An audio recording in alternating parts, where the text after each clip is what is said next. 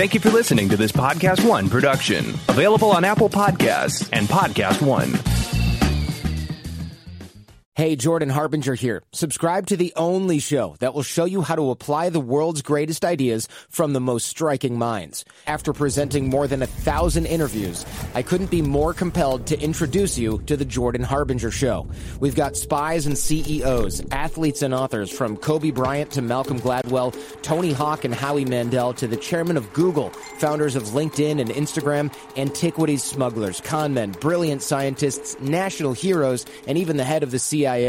Listed as Apple's best of 2018 and countless other awards that, let's be honest, you probably don't care about right now. So come and have a listen for yourself and join me as we exploit the superpowers of the world's most incredible thinkers, amazing achievers, and iconic change makers, with their insights delivered right into your mind. You'll get that blueprint of their brilliance each week so that you can learn to live what you listen. Subscribe right now to The Jordan Harbinger Show, available on Apple Podcasts, Spotify, and wherever you're listening now. Napa know-how. Get all the quality parts you need at your locally owned Napa. Because right now, when you order from Napa online, you can pick up curbside at your local store in just 30 minutes. Or get your order delivered direct to your door with free one-day shipping and over 160,000 quality parts when you spend $35 or more. Quality parts delivered quickly and safely. That's Napa know-how. Napa know-how. At participating stores, standard ground shipping and exclusions apply. Oh, Mark Fernandez, Darth Sidious, Mark Sidious. I always forget your name. Yeah, it's all good. It's just Mark. It's really two-time. Yeah, man, we're back. We're back. There's a lot. We're going to get away from the, we did this awesome science one. Yeah, we did the so much fun. That was so much fun. Yeah. Moments, our favorite moments in Star Wars. But now we're getting back to some news here to see what will happen there. Okay. First off, Episode 9 wrapped. Yeah, I saw the Twitter and I saw the Instagram post about it. Our dude John Boyega was the first to sort of, I think let it out that it wrapped, and then everybody kind of jumped on it. Mm-hmm. J.J. Abrams tweeted here. But here's what I think is interesting about the wrap. That it had a very strong finality to it. And I think this might dovetail into some of the other topics that we're going to talk about. Yeah. But the idea, I think, from the idiolect, of John Boyega's post, is that he said goodbye to Finn. It seemed like a goodbye to Finn type of post. Yeah, it sure did. Let's see if I can find that. Yeah, he said, that's a wrap on Star Wars Episode 9 and the end to a chapter of my life that I couldn't be more thankful for. What a process. It really has been a joy to be in these movies surrounded by amazing people. JJ, thank you for making my dreams come true. Yeah, Episode 9, wrap on that and the end to a chapter of my life. A chapter. So there could be other chapters. There could be a chapter. You never know. But it doesn't seem like it's like, what I'm trying to say, it's like if there was even a subconscious understanding that he's going to continue this character in, let's say, one of these Disney Plus things that have been announced. Right. It would be something more like, thank you so much, JJ, for introducing me to this great character. What a blast that was to shoot. Right. You know what I mean? Leaving a little breadcrumb. First of all, it's not a great comment, but Yeah, I get what you're saying, though. Yeah. So it's gonna you're right. This dovetails into a report that's out there that now I've never heard of this this site here. I'm going to try to be nice. So I'm taking this with a grain of salt right now until I hear it from some of our trusted folks here. Some of the trades, whether it's the Hollywood Reporter, Variety, The Wrap, Deadline, what have you. But HN Entertainment has an exclusive that they are making, let me count this, 87 TV shows based on Star Wars characters. I'm being funny. But what they do list is a young Princess Leia, Captain Phasma, Knights of Ren, Rose Tico. We heard Finn and Poe, and then Sith Lord Darth Bane, all being considered right now according to this. Now, that's a little hard for me to believe that they would have that many in active development. I could believe that they have that many on a list of a piece of paper where they wrote some stuff down. Oh, that might be interesting. That might be interesting. But I'm not taking this yet as complete and total happening. Me either. Until I hear more. Not even close. Yeah. It would be hard to put all this behind it. Or to put and say, "Oh, this is happening." Yeah. When we know how hard it is to get something off the ground, and when you add Disney and Lucasfilm to the mix, but it also feels so scatterbrained. It does, right? Yeah. It's just like, where's the focus? Where's the vision? Like now you got Sith Darth Bane in there, which is great, right? But I also heard a Lando series, a Kira who was right. The love interest in Solo. So this is all assuming that the actors would reprise their roles? Or are we talking on some CW shit? Yeah, no. I guess it would be Disney Plus, and then yes, the actors would reprise their roles if we're looking to the precedent set, which we know that there's a Cassian Andor series. We know that Mandalorian's coming, of course, but we know that there's a Loki series coming from Marvel, and Tom Hiddleston would be a part of it. So you can fill in some blanks. But I'm still missing a lot of blanks here. I'm still missing stuff. So we got to talk about that, right? Yeah, let's do that. Let's talk about it. It's Rule of 2. Rise. All right, so look, we're coming in a little bit sloppy today. Coming in sloppy. It's episode 27 of Rule of 2. Yeah. There, I got it here look, it's been a truck, man. Dude, I know. What's going on? Just in general, just in life. I mean, it's been a rough week. You know that for me. Yeah. We've already talked about it off camera. We talked about it. Everybody knows, and those conversations are between you and me. In any case, are best left when the microphones are off. That's correct. But I do appreciate the outpouring of support that I did get from followers and listeners and fans and whatever you want to call it. Thank you. Yeah. Thank you very much. Yeah. So you know what I'm referring to. We don't need to bring the sadness in. But it was a long week. There's plenty of sadness in Star Wars right now. Let's talk about this. Yeah, I'm confused, man. Look, let's tear down the airs a little bit, okay, and do some rule of twoing. Let's do some rule of twoing. Okay. Now we mentioned up top, J.J. Abrams officially wrapped episode 9. We're going to start hearing and possibly the title. Yeah. Possibly we know a trailer will probably will drop at Celebration. So come on. Not to interrupt you, but what I'm trying to get at here is what's going on? I mean, literally, I look around and I feel like, you know what I feel like a little bit? New Hope, when Obi-Wan, Han, Chewie, and Luke get to Alderaan. Yeah. And it's not there. No. It's just a debris. It's, blown up, destroyed by the Empire.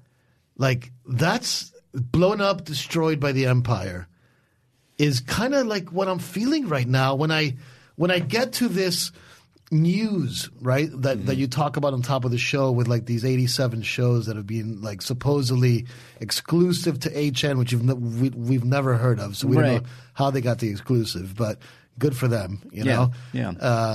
We'll see who vets it out, if this plays out more. So. And we get into this thing, and there's just a minefield of ideas, flying around us, hitting the hull of the ship, without any vision or direction, or just what the hell is going on? If I can read between the lines, which I think I can in this situation, we've heard many. There's rumblings of do they have even a plan for the sequel trilogy?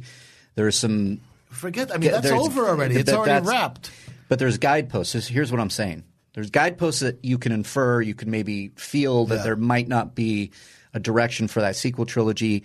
But let's see. J.J. Abrams coming in. A lot of people are excited about that. I'm not that worried. Count me excited as well. Right. I think it's going to be a lot of fan service. I think it's going to be a lot of what we want. I think we're going to get a lot of lightsabers. Yeah. And I also think, and look, today is, we're both in a mood. Oh, yeah, we're in a mood. We're both in a mood. And I'll tell you right now, I literally think that episode 9 is going to feel like episode 8 never even happened. I'm worried about that. Yeah, I know. You know me. You love it. I love it, and I want it to be But it's another symptom. Acknowledged. It's another symptom of the sickness that we've talked about on this show ad nauseum. Is that the show? Well, the show maybe too, but the franchise lacks vision. Right. And we've heard some distressing things. We've heard rumblings. We know that after Solo, they went, whoa, whoa, whoa, whoa, whoa, pump the brakes, and all the Star Wars spin-offs, so to speak, that we've heard of. We were wondering about Obi-Wan. We were wondering about the Boba Fett movie. We were wondering about that Mos Eisley movie that allegedly was happening but then fell apart horribly. The Del Toro. Yeah. It was. We have it on good authority. Look, I mean, just off the top of my head, right? We have Benioff and Weiss's new trilogy, supposedly about the beginning of the Sith and the Jedi. Okay, I'm interested. Yeah, maybe. We don't know. That was just our wants because we look at Game of Thrones, right? But a lot of people are saying that, right? Right. Then we have this Rian Johnson trilogy that's supposedly intended for kids, okay? Right. That's a big thing, too, because there was a report. Excuse me. Kick it out of there, bud. Whoa. That'll wake you up in the morning. Yeah. You were saying. Yeah. We have some that. Water. Jesus. We have The Mandalorian, which actually seems like it's in good hands, right? It's in good hands. Yeah, I think we're okay on that one. We have the animation studio, which I got to tell you, man, it's diluted itself beyond recognition. Like, the animation studio was Clone Wars. Okay, Clone Wars was great. It's one of my favorite moments in Star Wars ever found in Clone Wars. If you guys haven't seen it, go watch it. Yeah. It's incredible. Watch all the seasons. I can't wait. Yeah, I can't wait for the new one to come out.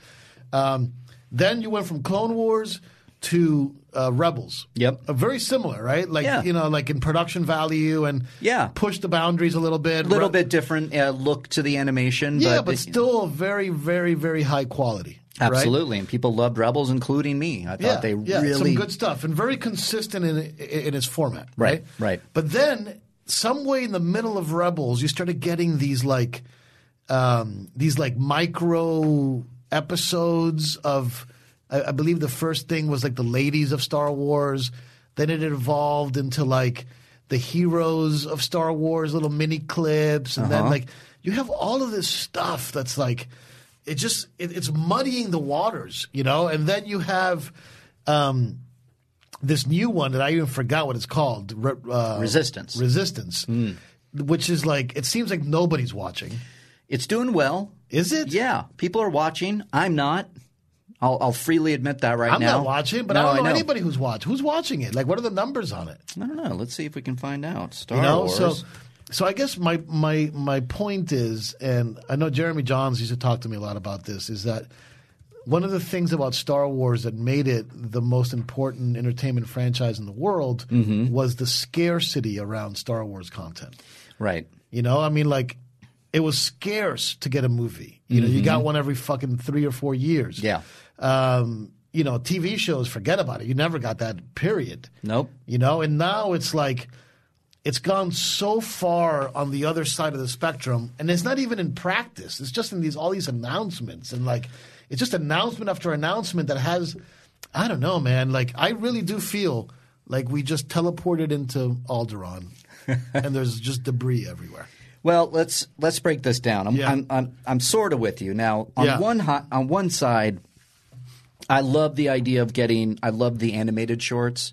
I thought those were fun. They were geared towards little kids and geared towards introducing them. It was like social content, right? It was like, it was mostly I would watch it on Twitter and then go about my business, right? Yeah. Resistance I've missed just for so many reasons, so much content that I have to take in. But a lot of these little micro animation things were just retellings of famous, iconic moments of the movies. Right. Yeah. So the original trilogy, maybe getting the kids involved. Like, this is what your dad and your mom liked. Here it is, like, this quick, eat it up, good animation, what have you. Now, the reports that you're mentioning, these are all rumors for now. There's like two that I'll these are two. There's two that I'll hang my hat on: The Mandalorian and the Cassian Andor series. Yeah. Those are the ones that have been vetted. Trades have said it. StarWars.com, Star Wars itself has announced it. Now, everything else is just speculation. So if you take that and say that they're rumors right now, how would you feel? I mean, is it people making stuff up? Or is Lucasfilm really looking at all that? If they're really looking at that and that this is a legit report, then I feel like they're just throwing this stuff up against the wall and seeing what will stick. Look, man, I don't know, but I'll tell you one thing. It's bumming me out. Really? It's bumming me out a little bit, man. Like, yeah, I'm not. I'm fine. You know, because I'm like, it's giving me very little hope that things are going to get better. You know, when there's such a lack of vision, when they're so free to say, hey, we'll do a show about every single character we have. Again, and just rumors, though, right? But just rumors. You know, first of all, good point. I want to make sure these are only rumors because we could. I could make one up right. Yeah, until I see it in print from reliable sources. Not saying you're not reliable over here. I just, I'll say it. I'll say it. This source doesn't sound very reliable to me. Not right now. Yeah, but it could be. It could be good. Now, there's another rumor going around that you were telling me that was reported by. This is Star Wars News Net. Star Wars News Net. Yeah, tell us about that. Let's get an opinion on that. They are our friends over there. Yeah, we'll put a pin on this stuff. And they are saying we were told that an Obi-Wan Kenobi limited TV series is happening and is the next top priority for the Disney Plus streaming service. So now that sounds incredible. Could we be getting an Obi-Wan limited series? It sounds so hard to believe. Streaming. Now this one with Ewan McGregor? It would be Ewan McGregor. Now they haven't mentioned that. It's just kind of assumed. What they're hinting at is that it was ready to go. Ewan McGregor was at the Solo premiere. Yeah, we saw him. We saw him. The idea being Solo comes out, kills it, announce Obi-Wan Kenobi movie. Ewan McGregor's there. Well, that didn't happen. We know what happened with Solo. Didn't do well. So they put the brakes on it. Could they take that movie and break it into 6 or 7 episodes and put it on Disney Streaming Plus? I think they could. I think they could. I think that would be much more logical than if you take that other report now, call it rumor, whatever you want to call it, Obi-Wan Kenobi series, okay, where we've smelled a lot of smoke, okay, or 27 different TV series based on every character ever created by George Lucas. And right. It's like Gonk the droid is getting his own series now. And he's just this black box of a Gonk, Gonk, Gonk. And look, here's why a lot of these things make sense. Okay, is if Disney wants to kickstart their streaming service as a going concern for their stockholders and have it be a success, right? Because I'm assuming it's going to be a subscription model. Yeah. For subscription models to work, you need subscribers, and for you to be competitive in this space, you need subscribers in the orders of magnitude of, 2 million, 5 million, 10 million, right? Like you need real users, right? Yeah. Each paying their $9 a month. So now you can start actually seeing some real revenue. Right. So how do you create must-watch content? You flood it with Star Wars stuff that you can't see anywhere else. Right. And people it's a pretty good bet that if I have an exclusive streaming service, that it's the only place in the world that you can watch a 7 or 8 episode exclusive series around Obi-Wan, that I'm going to pay for it. Yeah. Like sight unseen. It's like sign me up. Which was kind of what I was with The Mandalorian. I went sight unseen. And then when I heard Loki, yes, I'm signing up. Yeah. Completely. So it's like, I guess when you're talking about this service, it makes sense that you want to be able to fill it with a lot of content. I mean, look, now that I'm thinking about it a little bit more, let's not poo-poo the idea of 27 Star Wars shows, because how much money does Netflix put out? I mean, I watch Netflix. It's like they have a show about everything. They really do. And that we were talking about that on Collider Live the other day. The Netflix really, obviously reinvented everything with this kind of streaming service. But then the original stuff, I'm a huge Stranger Things fan. I love some of the documentaries they do, limited or otherwise. Some of the original movies are great. And we're getting The Irishman by Scorsese. We're getting a Michael Bay feature. Roma was fantastic. We're getting a Spike Lee movie on there. So Netflix has really kind of got it figured out. Yeah, and like even the TV shows, like they have so many TV shows. Like I just, last week I watched that show Manhunter about Isn't the that great? Unabomber. Yeah. With Sam Worthington. It was just like, here's another Netflix show. And then there's like Mindhunter with Fincher. These are two very similar shows. Did you watch it? I did. Mindhunter? Yeah. The Fincher one? It's fantastic. It's fantastic. Yeah. Fantastic. Actually, I'm going to drop a little perspective here. I think that actor who plays the main investigator guy, the younger guy, I believe his name is Jonathan Groff. Yeah, I know who you're talking about. He's my top pick for Batman right now. Ooh, you're dropping some. Yeah, let me see. I got to pull this actor up. Yeah. I see the face, but it's. Did you watch Mindhunter? I watched the whole thing. I cannot wait for the second season. What do you think about him as Bruce Wayne? I know there's a Star Wars podcast, but hey, sometimes we want to talk about pop culture. He does look good. Okay, Mindhunter, yeah. Because he's younger, he's got that erudite vibe. But in any case, my Star Wars point is that if you look at Netflix, they had to do a run of shows that maybe feels a little bit like throwing shit at the wall. Yeah. I see. They're going to have to find their footing. They're going to have to find something that works. So if Disney Plus really wants to compete with Amazon, Netflix, Hulu, right, which are the big three, Yep. then you need to have enough content in there to actually make it that somebody beyond the Star Wars fan wants to sign up for it. Right. So I can see them strategically saying, well, you know what? It makes sense that we need 20 Star Wars shows. We need 15 Marvel shows. We need a bunch of stuff for kids. Let's start doing documentaries a la, March of the Penguins and The Bear and all of the nature stuff that they do. They own ESPN, so I can see them doing sport exclusives and documentaries and stuff like that. So look, now that I'm thinking about it more, I'm a little less bummed out. Yeah, you're talking yourself into it? I don't know if I'm talking myself into it. I'm seeing the logic of it a little better. Now, and again, if you go to this report and you see all those, I failed to mention also there's Knights of Ren series that they're talking about. Okay.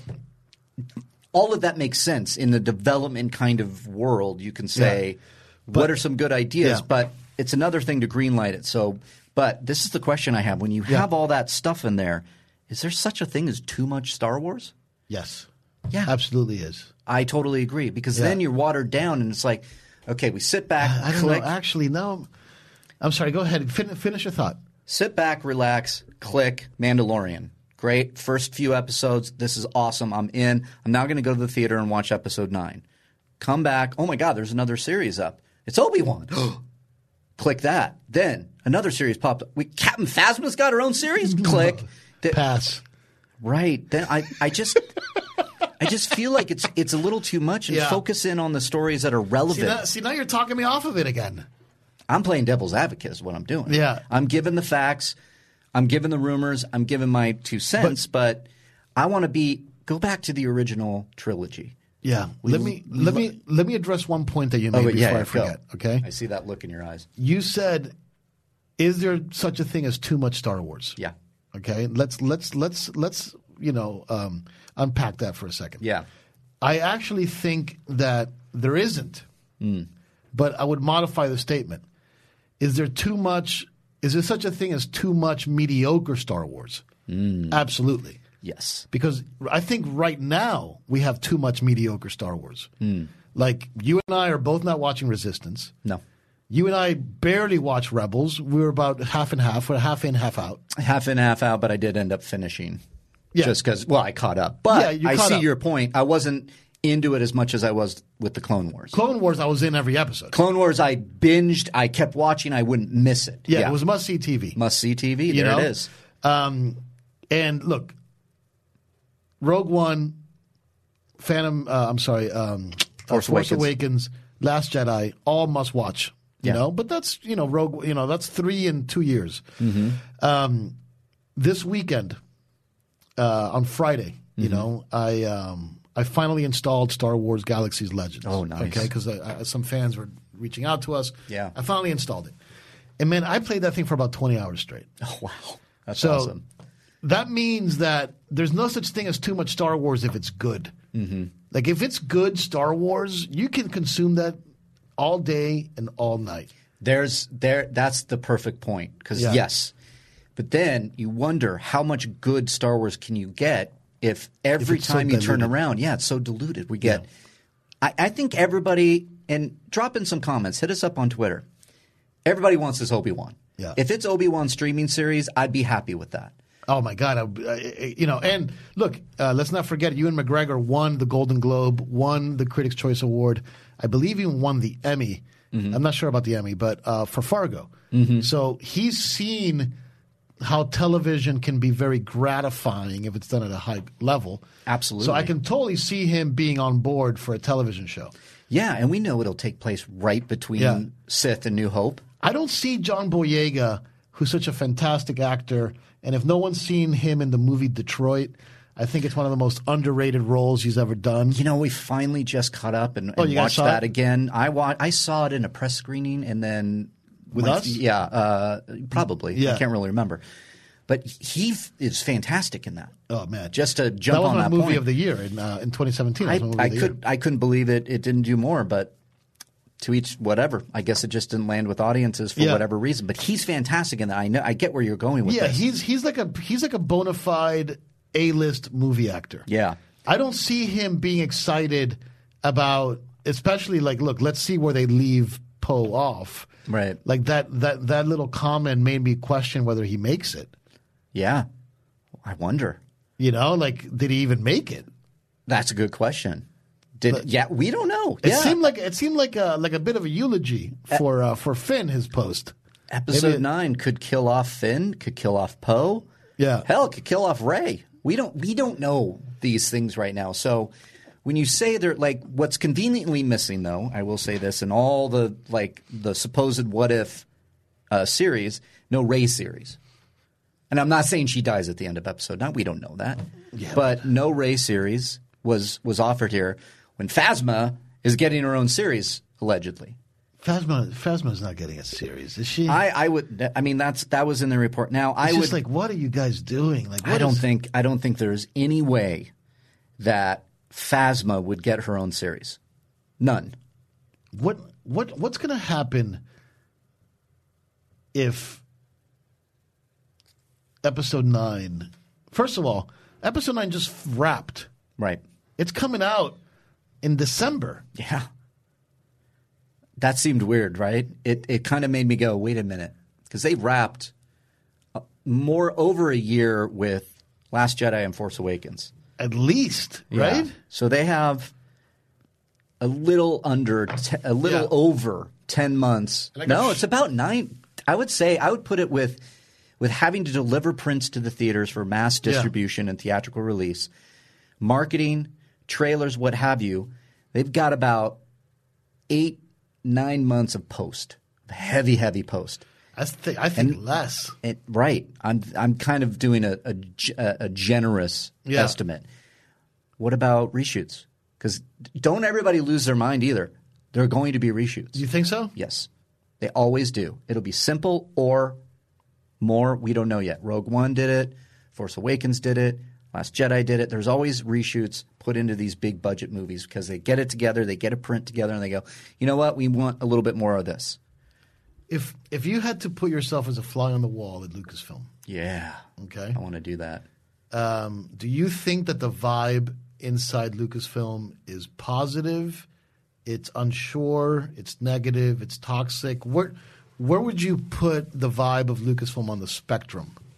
Based on what is coming out or lack thereof, based on some of the decisions that have been made by getting rid of some of the Star Wars story spinoffs, I would say it's unsure, bordering on negative. And do you think getting rid of Kathleen Kennedy would go a long way to repairing the situations? I think I wonder. They need somebody that is going to guide them with a particular vision that is all-encompassing of Star Wars, where they take into credit in consideration, again, story, all the books, canon, comic books, TV series, movies. Put that all together. gaming, all of that Like, together. you don't even bring up gaming anymore. Like, people forget that Lucasfilm or LucasArts, Right. Ltd. back in the day, was one of the progenitors of the video game industry. Yeah. Forget like they made great games. Like, we're beyond great games. We are Lucasfilm was basically one of the or LucasArts, I should say, was one of the first video game publishers ever. Yeah. Forget about whether they made good games or not. They invented the industry practically. And they did make some weird games that I didn't like, but it was at that age that I played everything. But people now don't even think about Star Wars video games. Well, because you know why? It's because there was all that backlash with the first Battlefront I played, and I was like, after like a day, I was like, well, this is kind of boring. It's terrible. I'm just running around on Tatooine for 15 minutes shooting people. There's no goal. There's no story. Battlefront 2, however, I loved. You loved it? I loved the story. I played it.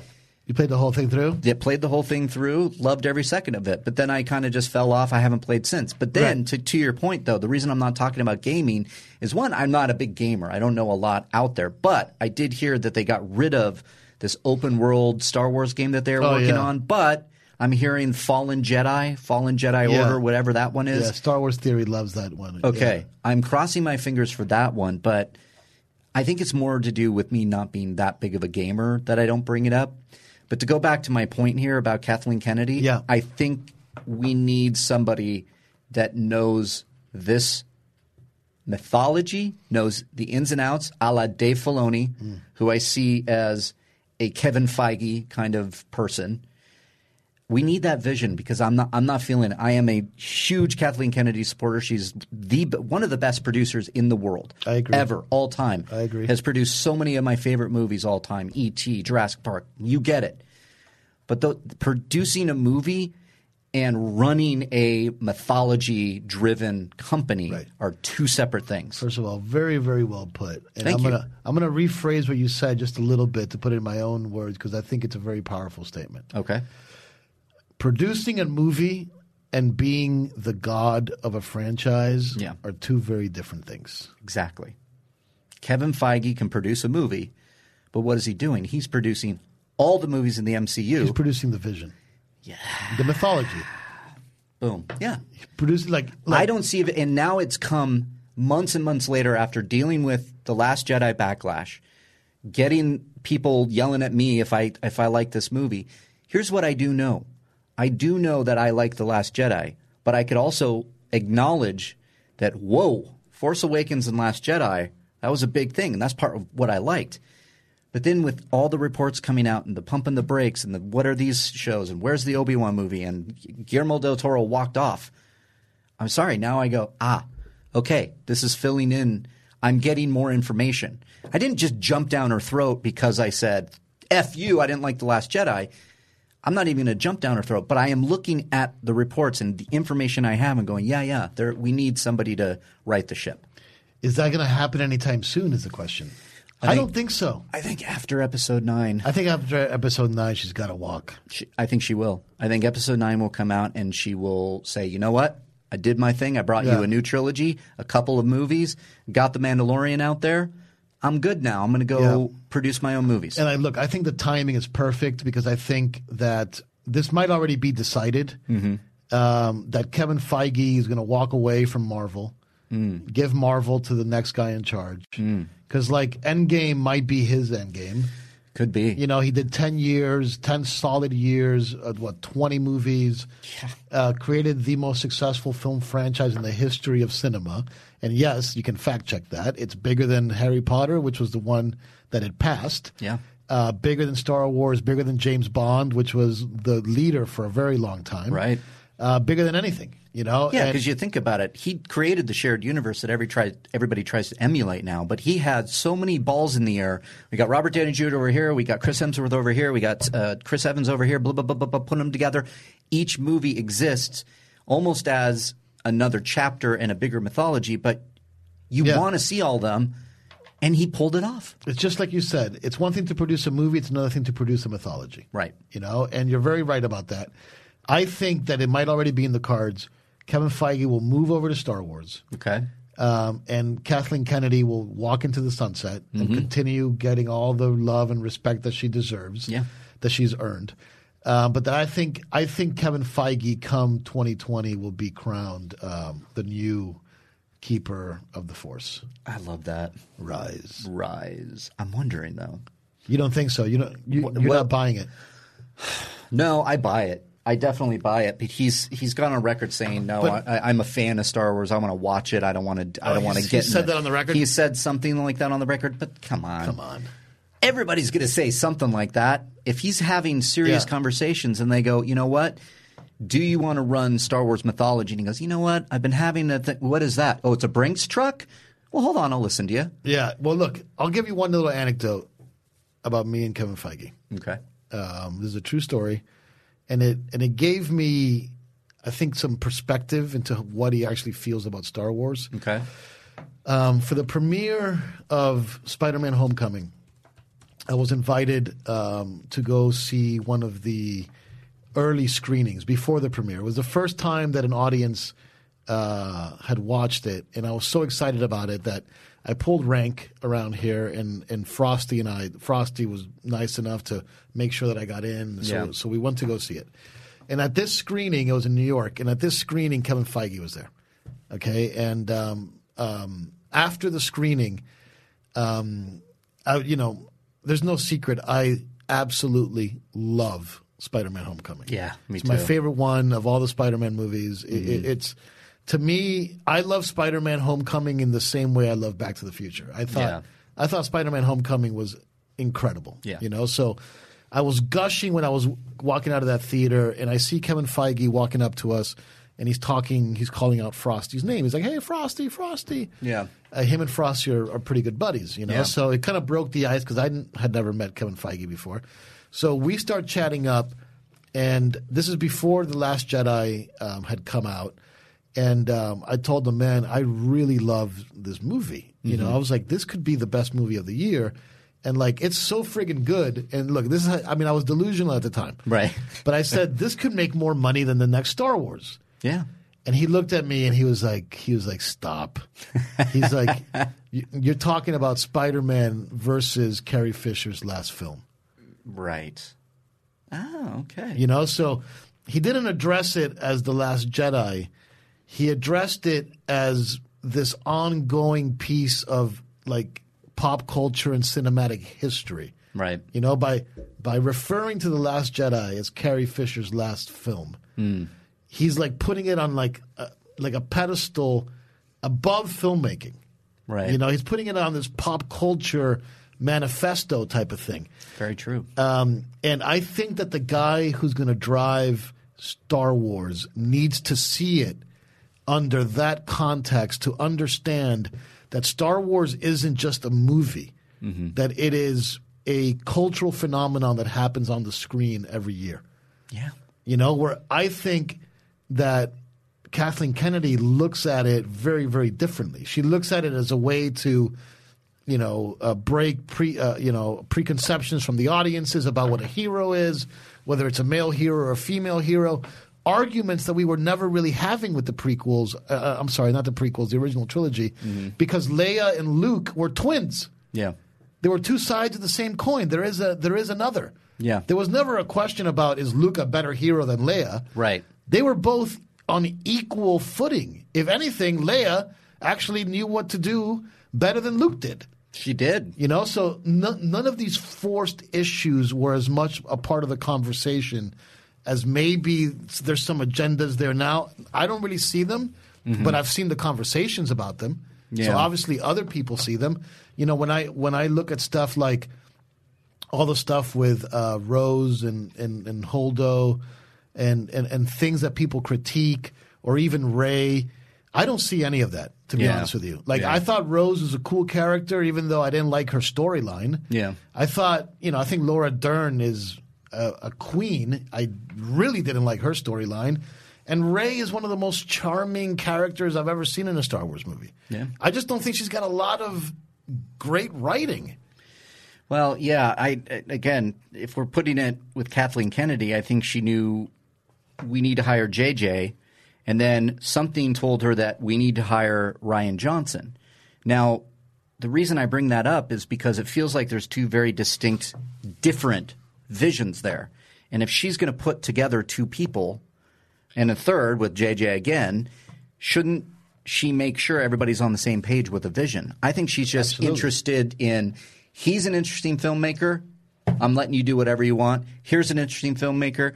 I'll let you do whatever I want. Now, people and directors hearing that. But then she gets a guilty conscience about that, and then she starts meddling. But there is something, Lord and Miller. I've completely reversed everything. And man, I wish Lord and Miller directed that solo movie. Yeah. And just got their way. Me too. Got their way. What would have happened? Yeah. Because, you know who I would love to see direct a Star Wars movie, man? And the more I think about this, we just brought up Detroit. It's Catherine Bigelow. Catherine Bigelow would do an incredible job with that kind of underground mafia type thing that they're trying to, that they were trying to do with Mos Eisley and stuff like that. Like, man, like there is so much talent out there that is just talent. Yeah. It's not it's not man, women, ethnicity, or whatever. It's just talent. There's so much of it out there. Catherine Bigelow is somebody that God. Anyway, I'm going off on a Catherine Bigelow tangent because she'd be great. I mean, look at her sensibilities with Point Break. Point Break is like to Detroit. Point Break is my fourth favorite Star Wars movie. Yeah, right. So you think that she knows how to have fun. Yeah. She knows how to make popcorn entertainment. Point Break is all of that. But then you go to Zero Dark 30 or Hurt Locker. Hurt Locker is one of my favorite war movies ever. Yeah, it's one of the best. Top 3 war movies I've ever seen. Yep. And I love Zero Dark 30. I love the intrigue in that, the connecting the dots, the last scene. Another one, Strange Days. Strange Days is fantastic. Yeah, VR. And just weird, psycho, crazy future stuff. It's like, look, and I want to be sensitive about this because I don't want to send the wrong message. Mm-hmm. I think that it's more important to judge somebody by the merit of their work and their character than it is by the color of their skin or their sexual or their sexual preference or their gender or their gender or anything like that. Great. And there's so many people out there that have so much good body of work to pick from that I think some of the ideas that in the background we're hearing are part of Kathleen Kennedy's mandate, right? More diversity, et cetera, et cetera, et cetera. Sure. Yet there hasn't been any person of color, any female tagged with directing any of the films. No. Is that right? Not that I've heard of. That was that's the point. Yeah. It's a great point. There's been really Ray is supposed to be the anchor or the tip of the spear with the new franchises. She isn't. Right. Let's just admit it. The tip of the spear with the new franchises, if you were to poll 100,000 people, you would get a majority of them, I would think, say Kylo Ren is the most interesting person in the new franchise. See, I would think Rey is up there, though. She's up there. She's number 2. I would put her on the tip. I actually Do you think would. she's the tip of the spear with the new ones? Yeah, yes. Look, I mean, I think and she's I just supposed gravitate towards Adam Driver more because of the complex character that he's inhabiting. But you know what? You're right. First of all, I stand corrected.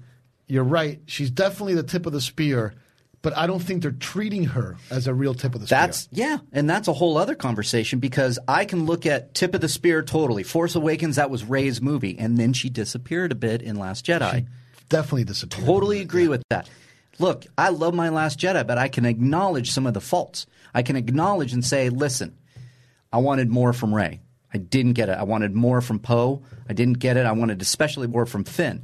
But I loved Adam Driver and Rey in that whole situation there and wanted, of course, more Luke. Look, and Rey, I told you I saw The Force Awakens again like, I don't know, maybe 2-3 weeks ago. Yeah, and we had it on the background the other night. And it's just like Rey, Daisy Ridley does an amazing job in that movie. Mm-hmm. I mean, she really, really does. It's like it's a great performance. It's her movie. Yeah. It really is. I'll give it to her. Because she was the centerpiece. And I fell in love with her.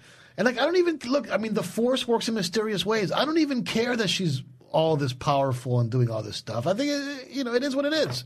Sometimes there's super talented people. Yeah, but, and I think you're referring to the Mary Sue argument, which I despise with every form of my being. Is that still a thing? People are still a fucking thing. Right. Stupid. I don't really see the Mary Sue argument so much because she's touched by the Force, and the Force works in mysterious ways. And look at the character was set up. I struggle more with Finn.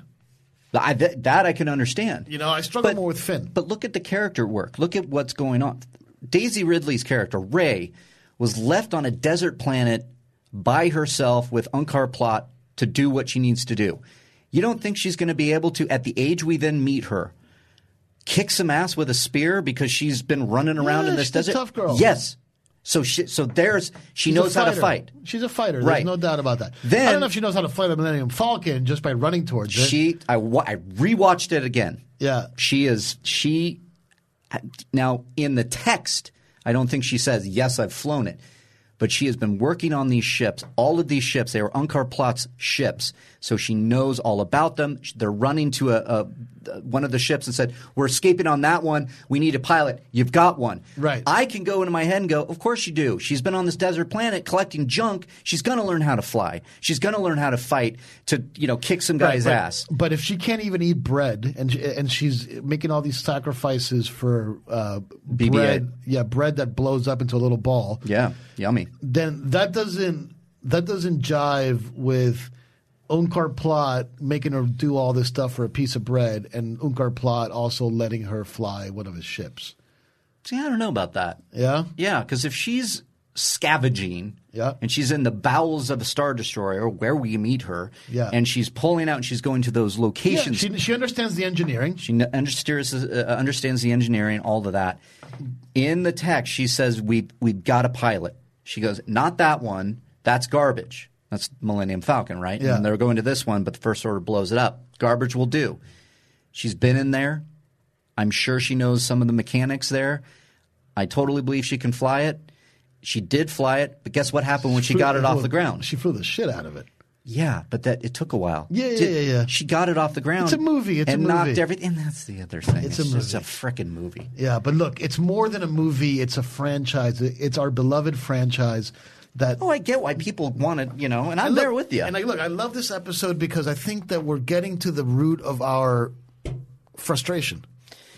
Yeah. Because, look, there's a long way ahead. We do this show every week. Yeah. And, I hear some of the fans saying, hey, enough Last Jedi bashing. And I'm with you. I don't want to bash The Last Jedi anymore. It's a highly subjective art is a subjective thing, and it didn't speak to me the way that it does. But we take greater offense to it because of our campfire stories that we've talked about on this show. But also now thinking about it more, it's about not just producing movies or having opinions about movies. Because as a standalone movie, The Last Jedi has a lot of really cool things. Oh, yeah. But as part of the mythology is where it starts to break down. Yeah. I can agree with that. And I think that and look, I'm so glad that you said that. It's so true. She's a good film producer. Mm-hmm. She's a bad producer of mythology. Yeah, because she's never had to weave in a huge mythology that is Star Wars. Yeah. But then when you hire this woman, look, in her career, she did sequels, okay? Indiana Jones and Jurassic Park under Spielberg, right? Yep. And what do we know about those two movies, franchises? Sure, there's a mythology with Indiana Jones, but each movie exists on its own. It's more of a serial. Yeah. Jurassic Park, how hard is it? There's a mythology. They clone dinosaurs. Go. Yeah. That's it. And also, look, at the end of the day, she was probably more involved in the logistics of production, which is still a very difficult side of it. When you have George Lucas and Steven Spielberg in both of those projects, she's deferring to them to maintain the mythology. There's nobody that she's deferring to with Star Wars. Right. Aside from maybe, what do you think about this, director? I hired you, though, but they're answering to her. Right. So that's the difference that I finally have really, truly noticed when it comes to, and this is based on what I've seen in the theaters and in part with the news that we're hearing. And what did we hear? We saw what came out, but what did we hear after the fact? Fired Lord Miller. fired Colin Trevorrow, rehired J.J. Abrams, threw Tony Gilroy in there to do a bunch of reshoots for Rogue One where Gareth Evans was or Edwards or Evans, I always mix it up. Edwards. Where the movie turned out great. I love Rogue One, but something was not right. Yes. And I finally came around to being like, all right, let's call a spade here. Yeah. There's something in disarray happening. But there's another lesson too. And everything you're saying rings true for me. There's another lesson. Everybody was like, George Lucas, you ruined my life. Yeah. He got it worse. With the prequels. Yeah. You ruined my life, you ruined my life, you ruined my childhood, you ruined my childhood. Yet now, and Star Wars Theory is somebody that I would put in this book, people that are true prequelists, that grew up with the Star Wars prequels, that are now entering their 30s, that absolutely love those movies. Yeah. Because whatever you want to say about the Star Wars prequels, the prequels and the original trilogy are in sync when it comes to your point, the mythology. Right. And I think that, look, this is a very bold statement, but that mythology is what keeps this podcast going. Right. Because we already have movie podcasts. Yeah. So if Star Wars just becomes a bunch of movies and a bunch of television shows, there's other podcasts for that.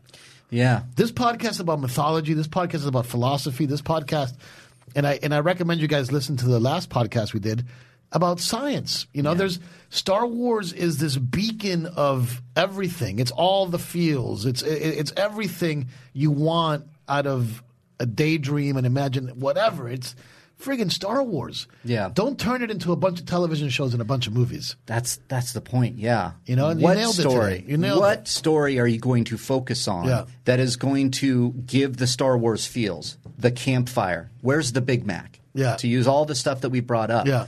Don't just get if they seriously were to go, guess what, everybody? Captain Phasma is getting her own series. I'd be like, who cares? Right. You've already shown me she dies. Right. You've given me no mythology about her. You've given me zero mythology. Now you're telling me that after watching her basically flounder around a while and then fall down a pit twice, that now you want to expand her mythology? Right. Like, I'm all for it. When I first saw the costume and all that, I was like, give me Captain Phasma. Yeah. Put your helmet back on, FS 187. Right. That's like her only good line. We didn't get a lot from her. And so to retroactively go back and say Captain Phasma is there, and to your point, maybe that's Kathleen Kennedy's way of like, I want this because I love Gwendolyn Christie. Look, I would give it a chance, but you're telling me you're going to greenlight a Captain Phasma thing over an Obi-Wan or over, let's say, Darth Bane? Look, you said Princess Leia? Young Princess Leia. Young Princess Leia I would be behind. Absolutely. I think that's a great idea because to be consistent with our point, this isn't about gender. This is about character development. This is about mythology that we can bank on. Yeah. We can bank on Princess Leia. It's interesting to me. I can't bank on as much as you do it. I know you love this idea. I can't bank on Cassian Andor. I thought some of his little monologues and soliloquies in Rogue One are actually the worst parts of the movie, in my opinion. Yeah. I think he's great when his character introduction was brilliant. Yeah. That he made a sacrifice of killing somebody that he was sympathetic with for the greater good. And it's like a heinous crime and probably not the choices that I would have made. Yeah. But you can see what a difficult choice he had to make. That was an interesting character introduction. That was fascinating to me. Yeah. Yeah. But the way that developed him later on, I wasn't as into.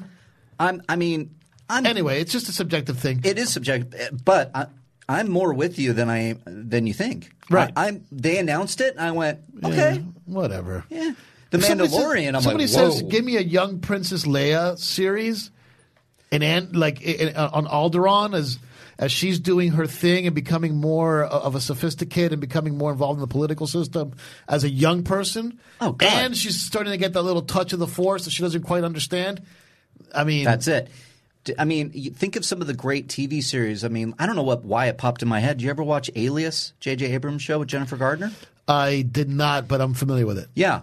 It was great. Yeah. But put it under the guy. Now, I only saw, I think, 1 season, 2 seasons. I can't really remember. But the reason it popped in my head was alias, right? She would have to change and do all these things and be a spy. Let's take some of those sensibilities and put it to Leia. She's building the Rebel Alliance. She's doing senator work. She's being Princess of Alderaan, so she's got to go put on a face for the Emperor. What is that like? Yeah, or like look at the show like the Marvelous Mrs. Maisel. Marvelous Mrs. Maisel, yeah. Like a brilliant show about the beginnings of the world of comedy. Right. You know, and stand-up comedians. You know, people coming into their own. It's basically a coming-of-age type of thing. I mean, a coming-of-age young adult type thing around Princess Leia, that sounds exciting to me because it fits the thirst that we have for additional mythology. And it's such a great point. Additional mythology. We know Princess Leia is the other. We know her end game. Well, somewhat. We don't know what will happen in Episode 9. But there's so much in there. The politics, being a senator, building a rebel alliance, having the Force and not knowing it, having two adopted parents that know everything. There is so much story in there that you can mine. And look, what I'm about to say I think is very risky. Uh-oh. Okay, so. Shit. Hold on. But okay. Going back to Kevin Feige, he told me, how is Spider-Man ever going to compete with Carrie Fisher's last film? Right. And when he said that, I was like, I stopped dead in my tracks and I was like, man, of course, like, you know, prisoner of the moment. I love the Spider-Man movie, but it's not going to compete with The Last Jedi. This is Carrie Fisher's last movie. But it's like, and this is going to, you know, I got to be very careful with this because it's touchy because of the way I feel about Carrie Fisher. The way that celebrity death, because I'd never met her, but the way it affected me was real. You know, it was an emotional loss. It broke me. You know, it was a real loss.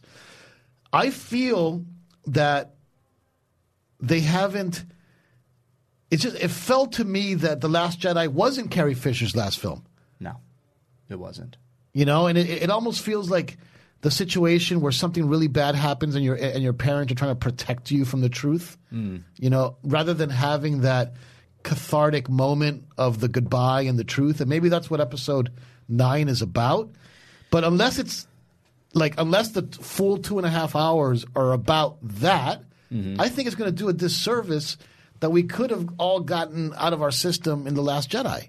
Well, I think it's just this is tragedy because she was supposed to be a big part of Episode 9 that was going to kind of wrap her story like Last Jedi was Luke's and Force Awakens was Han. So unfortunately, we got everything we need. Like they had this plan, at least enough of it. The Carrie Fisher was Princess Leia, General Leia Organa for Last Jedi, and that something was going to happen in Episode 9, but life got in the way and took her from us way too soon. Yeah. So that's why I think that's what you're reacting to. Yeah. We didn't get it because – so how are they going to wrap it up in the next one? I don't know. Holograms. And give it the respect that it deserves. You know what I mean? Like that's what I'm worried about. Well, I mean, a lot of us are worried. I mean, you have the whole Last Jedi stuff, and then you have losing Carrie Fisher. Then you have the fans that were upset and like wanting to get it. That they're also using stuff that she shot for Force Awakens. Yeah, Force Awakens, Last Jedi, cutting room material. They can put it in there. But again, it's just like listening to that. You know, like you're a Beatles fan? Yes, huge Beatles fan. Okay, you know that song "Real Love" and "Free as a Bird" that were done as part of the anthology, and it was post John Lennon passing away. Right. And they have these two songs that they got John Lennon demo tapes, and then the rest of the Beatles played around it, added some other choruses to it.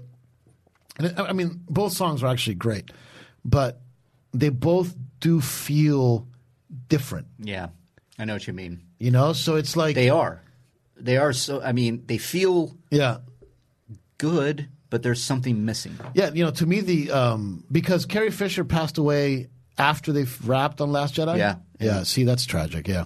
I mean, what can you do at that point, right? There's not a lot to do, and I think that was given to JJ and. But look, there's a contradiction there, right? Because if there's no plan for any of these movies, then how did we know that the 9th one was supposed to be hers? It's a good point. That was maybe that was just narrative that we all created as we started talking about this. Right. You know? Right. But that, you know. Anyway, look, we always, Carrie Fisher was a great loss. And if you guys ever want to have just a fun time, I highly recommend, and I think we've talked about it on the show before, but watch Carrie Fisher's speech at the American Film Institute's honoring of George Lucas. Yeah. Her speech is it's like some of the best stand-up comedy I've ever heard. It's brilliant. Yeah, it's so brilliant. I shared it the day she died. I go, this is why I loved her. Yeah. Not just because of Princess Leia and what she did for that, but all the projects she worked for. Her work as a writer. Yeah. She Sleepless then appeared in Seattle. Sleepless When Harry Met Sally. I'm sorry, When Harry Met Sally. I know what you meant. I apologize. Because I was just about to say she is phenomenal in that. I mean, her timing in that. I want you to know that I will never want that wagon wheel coffee But table. didn't she end up writing that one as well? Nora Ephron wrote it. Rob Reiner Okay, that's why I mixed it up directed with Sleepless, because Nora Ephron directed. then directed and wrote. Right. Yeah. She did uncredited ghostwriting for a lot of movies. Yeah. And then had her books, had her one-woman shows. She was smart as a whip and sassy as ever, and we'll always miss her. So, yeah, I don't know. We'll see how they're going to do it. That's one of the big things. But Episode 9 wrapped. Now what? After that, is there too much Star Wars? To your point, a little addendum there, there's too much mediocre Star Wars. Yeah, there could never be enough good Star Wars. Yes. I honestly feel that. This is why we do this podcast. Give me all the good Star Wars, but again, I keep – and I'm not trying to pick on Captain Phasma here. But when you tell me there's a Captain Phasma – that one doesn't make sense. But I know that some people read the book and they liked it, but it was a little slow. I heard that from some friends and colleagues. But it's like I don't know where you're going to go with that. Knights of Ren, give me a break. You look, you nailed it. It's about managing the mythology, and right now there's no management of the mythology. Doesn't feel that way. It's just like let's just throw as much shit at the wall as possible. And look, there's lessons to be learned there for me as well. Like maybe at Collider, are we throwing too much shit at the wall? Do we make too many different shows? Should we manage our mythology better? There's lessons to be learned here. Oh, totally. And we have those conversations. Are we putting too many videos out at once? Maybe we should stop that. Where do we put this one out first or this? We had those conversations. This is the same thing. Yeah. Could you imagine if they go, we're giving you a Knights of Ren TV series? Yeah, it's like us doing a whole TV or like a whole show on Collider about what's the deal with canon, and right. every day we just did a new what's the deal with canon, right? Which people might like, but I'm sure they would. But that would be like, just taking something random. Like we talk about Neil Blomkamp, right? Okay, he is going to direct a RoboCop kind of sequel reboot. And he was maybe going to do an Aliens movie, but he did Chappie, he did Elysium, all these, right? Be like, Collider Video is launching their own Neil Blomkamp video. Right, every week, we're going to talk Neil Blomkamp. And it's like, well, that's going to get hard after a while, right? You don't have a lot to work with. Yeah. You can maybe do that for Steven Spielberg. You can maybe do that with some of these icons that have been in the business for years and have a body of work. Yep. So I get what you're saying, but it's like pick the right material. And maybe this was a leak from Lucasfilm, gauging some of the reaction. Yeah, God, it's like maybe I don't know. It's like I always want to give the waters so much because the artist needs to have a vision, needs to understand how he wants to express his mythology or her mythology, and right now we don't have that, And it made a lot of sense that Kathleen Kennedy was going to be the adult in the room. Yeah. When this whole thing happened. But let's not forget, and we've talked about it on this podcast, George Lucas was supposed to stick around. Right. He was. They did the whole conversation that George Lucas was going to be the creative force behind Lucasfilm still. And it was after the disagreements around The Force Awakens. Right. Where George Lucas, to quote him, and you can watch his amazing interview with the guy from PBS, Charlie Rose. Charlie Rose. His incredible interview with Charlie Rose, where he spills all his guts about this. I highly recommend that video. Where he was like, when Disney came to me and said they wanted to go nostalgic with Force Awakens, is when I realized I needed to get out of this relationship because that's not what I want to do. And look, the reality of what happened behind the scenes, we'll never know. It's probably the greatest untold story in entertainment history. Yeah. But they never replaced him, And we've talked about this on this podcast before. Yeah. You can't put all the blame on Kathleen Kennedy guiding the ship because she was never supposed to guide the ship. Yeah. She was supposed to manage that the ship runs and that everything is functioning. Mm-hmm. George Lucas was supposed to guide the ship. And after The Force Awakens and they had all their issues, he left and they never replaced him. Yeah. I mean, we need somebody to guide the mythology. I think Kathleen Kennedy will be leaving on her own accord after Episode 9. I think so too. And we're going to see whether or not they give us good Star Wars content and not mediocre Star Wars content, because I think we both are in agreement and answered this question. There's never too much good Star Wars. Yeah, there's never too much good Star Wars. And I learned that by playing Star Wars Galaxy's Legends for about 20 hours this weekend. I love you did that. You got to get on it. I know. You got to get on it. For the listeners out there that are still with us on this episode, if you play on SWG Legends, put your in-game handle in the comments or Twitter or whatever, and maybe I'll hit you up in game. There it is. And that is all of it. That is episode 27. I feel like we didn't even get started here. I feel like we got a lot more. We had a good conversation like we always do. Yeah. But I think we asked that question that seemed relevant for all the news that was coming out here. Is there too much? Is there such a thing as too much Star Wars? Such a thing as too much Star Wars. Yeah. That is episode 27, Rule of 2 here on the Podcast One Jedi Council feed and on Collider Video's main channel. Drops every Tuesday. That is Mark Fernandez at Mark Fernandez on Twitter, at Riley Around on Twitter. What else do you want to say? Anything, Mark Fernandez? That'll do it, right? Rise. And that'll do it.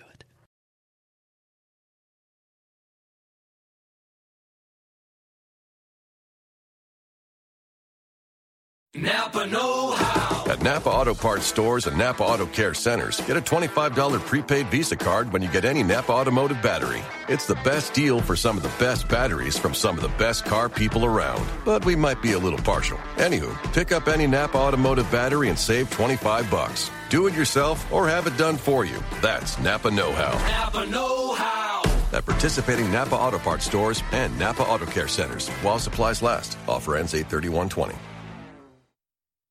It's that little Chico Pitbull, Mr. 305, better said Mr. Worldwide, and I'm here to tell you about my new podcast, From Negative to Positive, brought to you by my friends over at State Farm. I believe that to have success, you got to play the game, so that the game doesn't play you.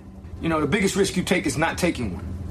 It's very important that you make sure that you make the most out of your money, especially when it comes to insurance. State Farm offers surprisingly great rates. They have great agents standing by helping you personalize your coverage. All this is backed up by award-winning, easy-to-use technology. It's a great price with an even greater service.